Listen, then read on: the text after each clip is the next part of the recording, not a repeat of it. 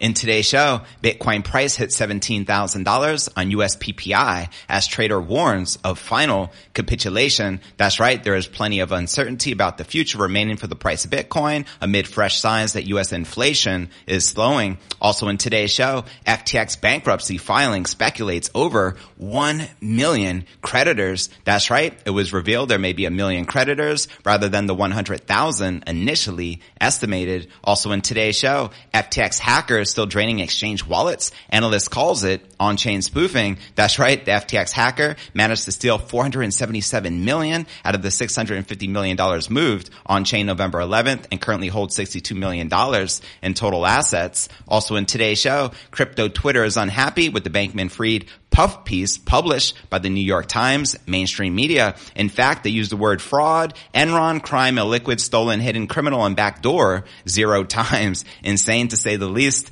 Also in today's show, Edward Snowden says he feels the itch to scale back into $16,500 Bitcoin. In fact, he recently tweeted this Bitcoin chart. There's still a lot of trouble ahead, but for the first time in a while, I'm starting to feel the itch to scale back in. Let's freaking go. Also in today's show, trader who called the 2018 Bitcoin crash unveils the ultimate Bitcoin bottom and predicts that most traders will be caught off guard. That's right. Tone Vays says Bitcoin is very likely already established the bear market bottom when it printed a fresh 2022 low of 15,500. And he also goes on to share that Bitcoin can explode by 450%, reaching a $96,000 Bitcoin price. And I'll be breaking this down for you. We'll also be taking a look at the overall crypto market. All this, plus so much more, in today's show.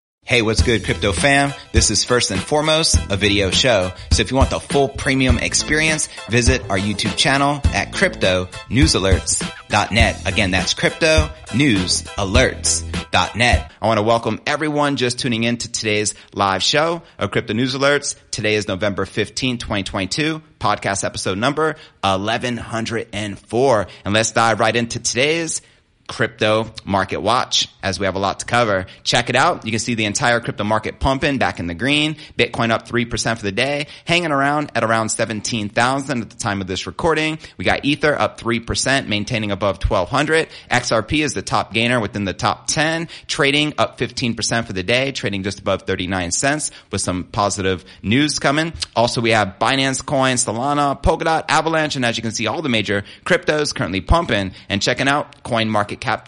The market cap's currently sitting at 848 billion with 66 billion in volume, and the Bitcoin dominance is 38.2% with the Ether dominance at 18.2%. And checking out the top 100 cryptocurrency gainers in the past 24 hours, we have Stacks leading the pack up 13%, trading above 26 cents, followed by XRP up 15%, trading above 39 cents, followed by Lido DAO up 10%, trading at $1.21, followed by Synthetics and Quant. And checking out the top 100 cryptocurrency gainers for the past week, we got TWT, which is the Trust Wallet, which is up a whopping 81%.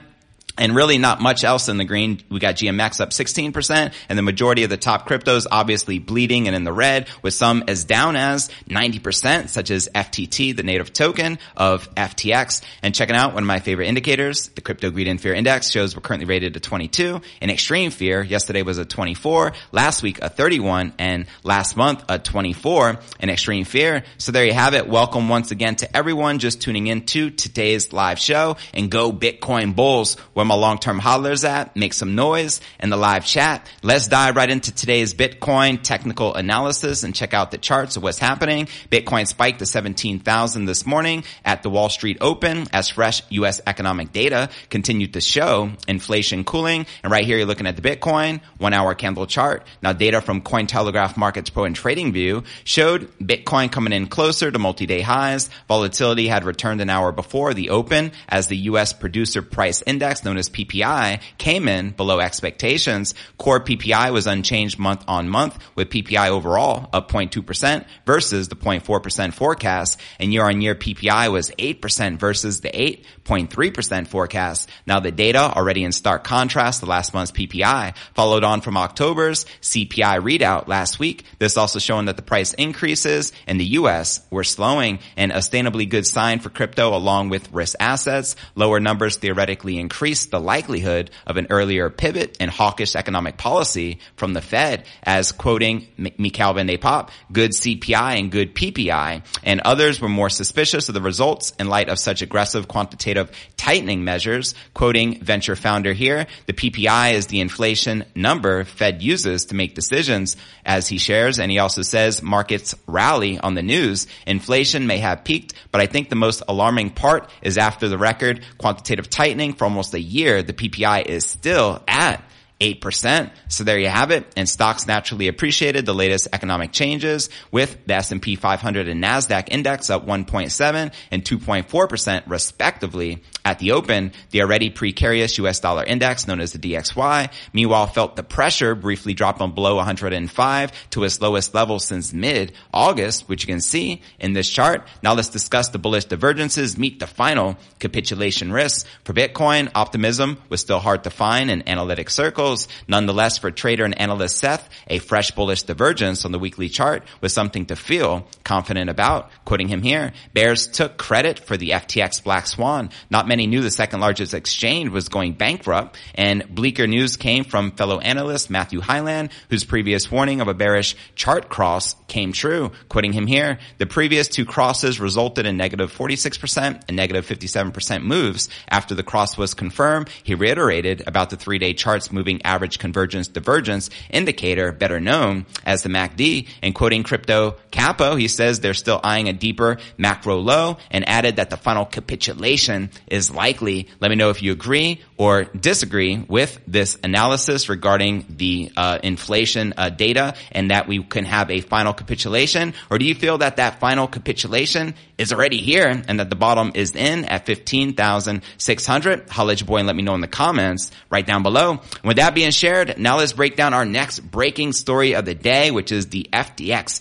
debacle. So much is unfolding. Go grab your popcorn because it gets even wilder day by day. And it seems like this. Here's my conclusion. FTX was a money laundering operation for the higher ups and the Democrats, and it couldn't be any more obvious. But anyways, nonetheless, let's dive right in and discuss. There are over 1 million creditors involved with this FTX debacle. Insane to say the least. The FTX liquidation crisis turned bankruptcy saga continues as a recent filing reveals additional info on Bankman-Fried's leadership and the exchange's final days. On November 14th, a new document was filed in a U.S. federal court in Delaware, where FTX U.S. is based. It revealed that the exchange may have more than 1 million creditors in these Chapter 11 cases. Talk about contagion. Oh my God. This comes after Bankman-Fried's voluntary Chapter 11 bankruptcy filing on November 11th, which initially set forth 100,000 creditors.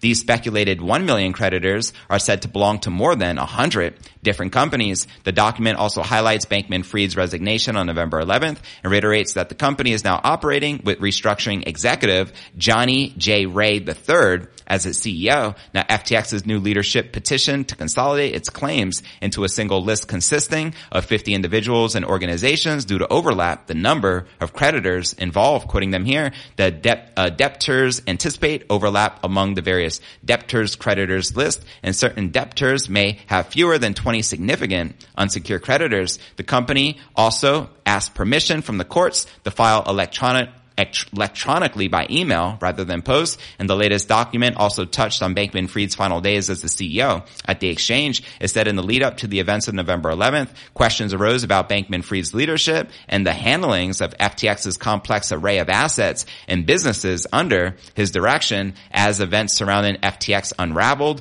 rumors began to surface regarding the former CEO's status and whereabouts, and currently it is understood he is under supervision in the Bahamas and potentially looking to flee to Dubai. Now, the filing also highlighted the interests of global regulators, as FTX was one of the world's largest exchanges. That's right, there's a substantial interest in these events amongst regulatory authorities around the world. And following the industry-rattling events, many regulators spoke out in need of tighter, more defined crypto regulations, such as Maxine Waters, the chairman of the U.S. House of Representatives Financial Services Committee. She warned of major consequences for those using unregulated crypto companies. Now, regulators in California and New York City also said they would be looking into collapse of the exchange. And outside of the U.S., federal entities in both the Bahamas and Turkey are investigating the situation. Now, I also like to point out something which is very interesting, the fact that, this situation obviously can get a lot worse, dragging the entire crypto market down with it. A lot of people never expected the second largest crypto exchange in the world to go under, especially considering it had the backing of Gary Gensler. It was regulated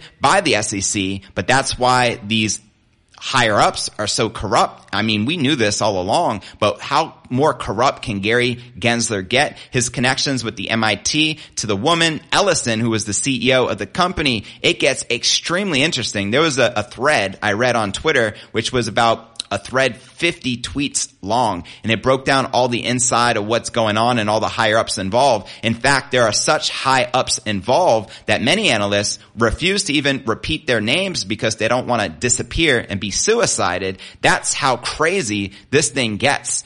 Yeah.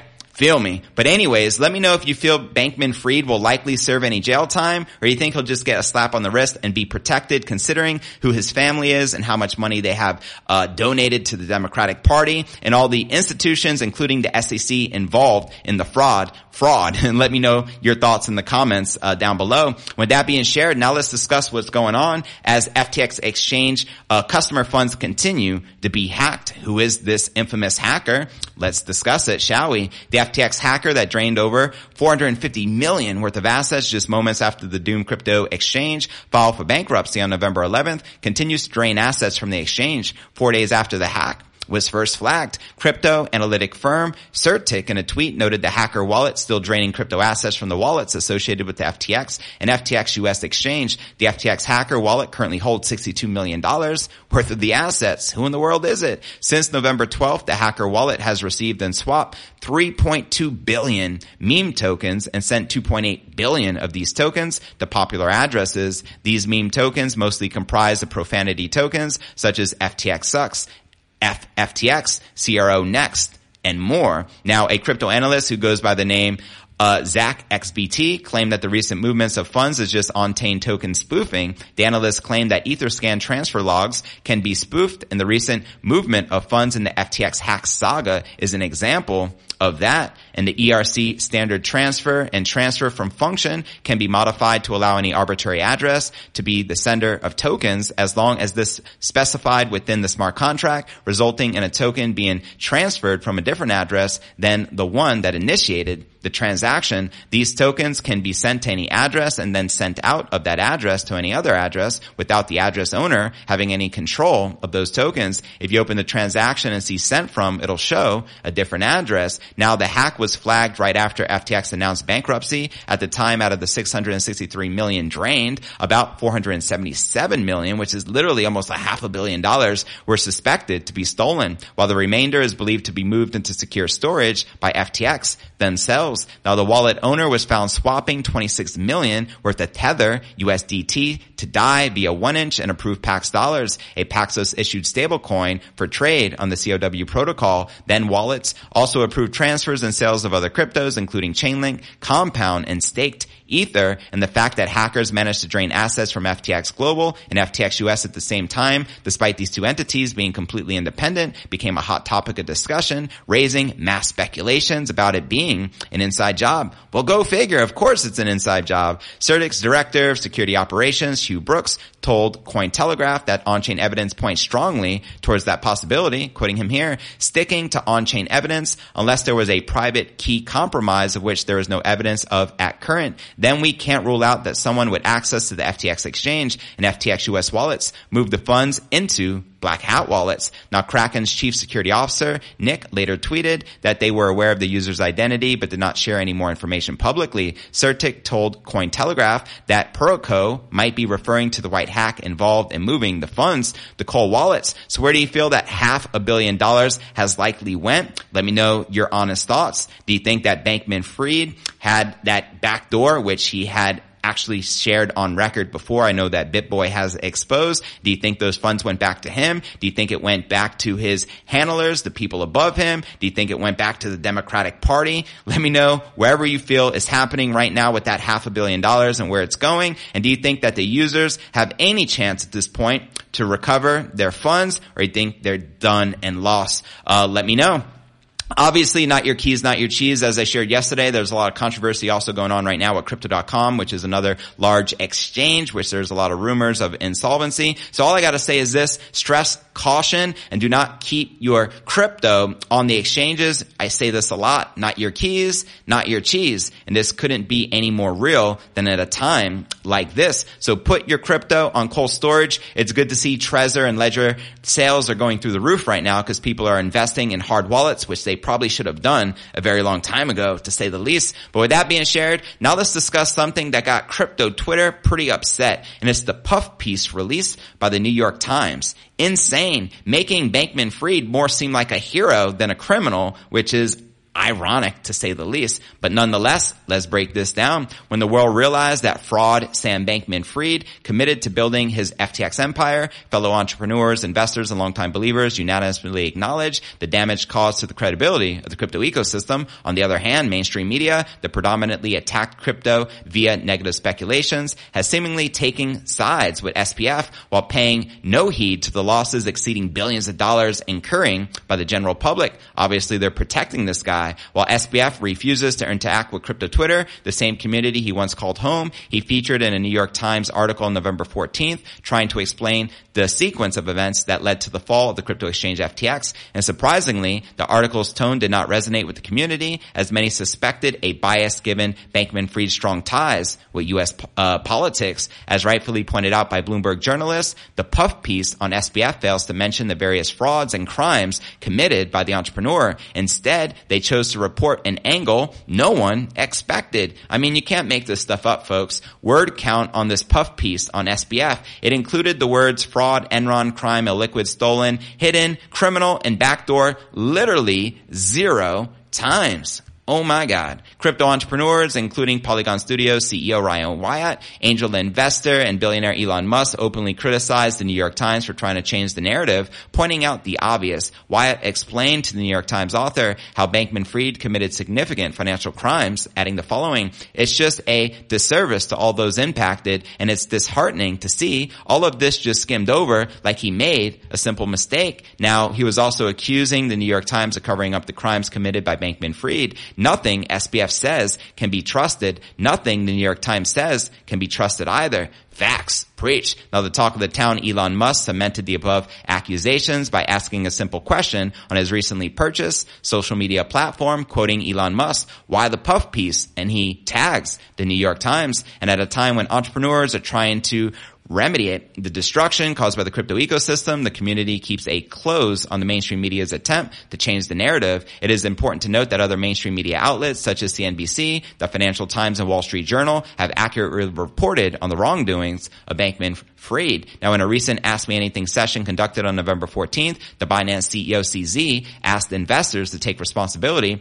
for their investment decisions instead of purely blaming bad actors like FTX, quoting CZ, "As a user, you also have responsibility. You just can't blame all of the responsibility to other people when bad things happen. If you blame all of the responsibility, it is always the other people. You will never be successful." And I think he makes a great point. So there you have it. What are your thoughts surrounding this story? And what do you think is likely to happen next as the saga unfolds? Holla at your boy. With that being shared, now let's break down our next story of the day, now that we've blown past that puff piece, and discuss the one and only whistleblower, Edward Snowden, who is bullish on the King Crypto. And in fact, he says he has the itch to get back in at Bitcoin at $16,500. Let's break it down, and shout out to Edward Snowden. Bitcoin returned to 16.5 this morning, but the bulls tried and failed to break higher. Data from Cointelegraph Market Report and TradingView showed Bitcoin ranging at 17,000 on the day after a dismal weekly close. The largest crypto had failed to show convincing signs of recovery after losing more than 25% the week prior, thanks to the debacle around FTX. So FUSBF.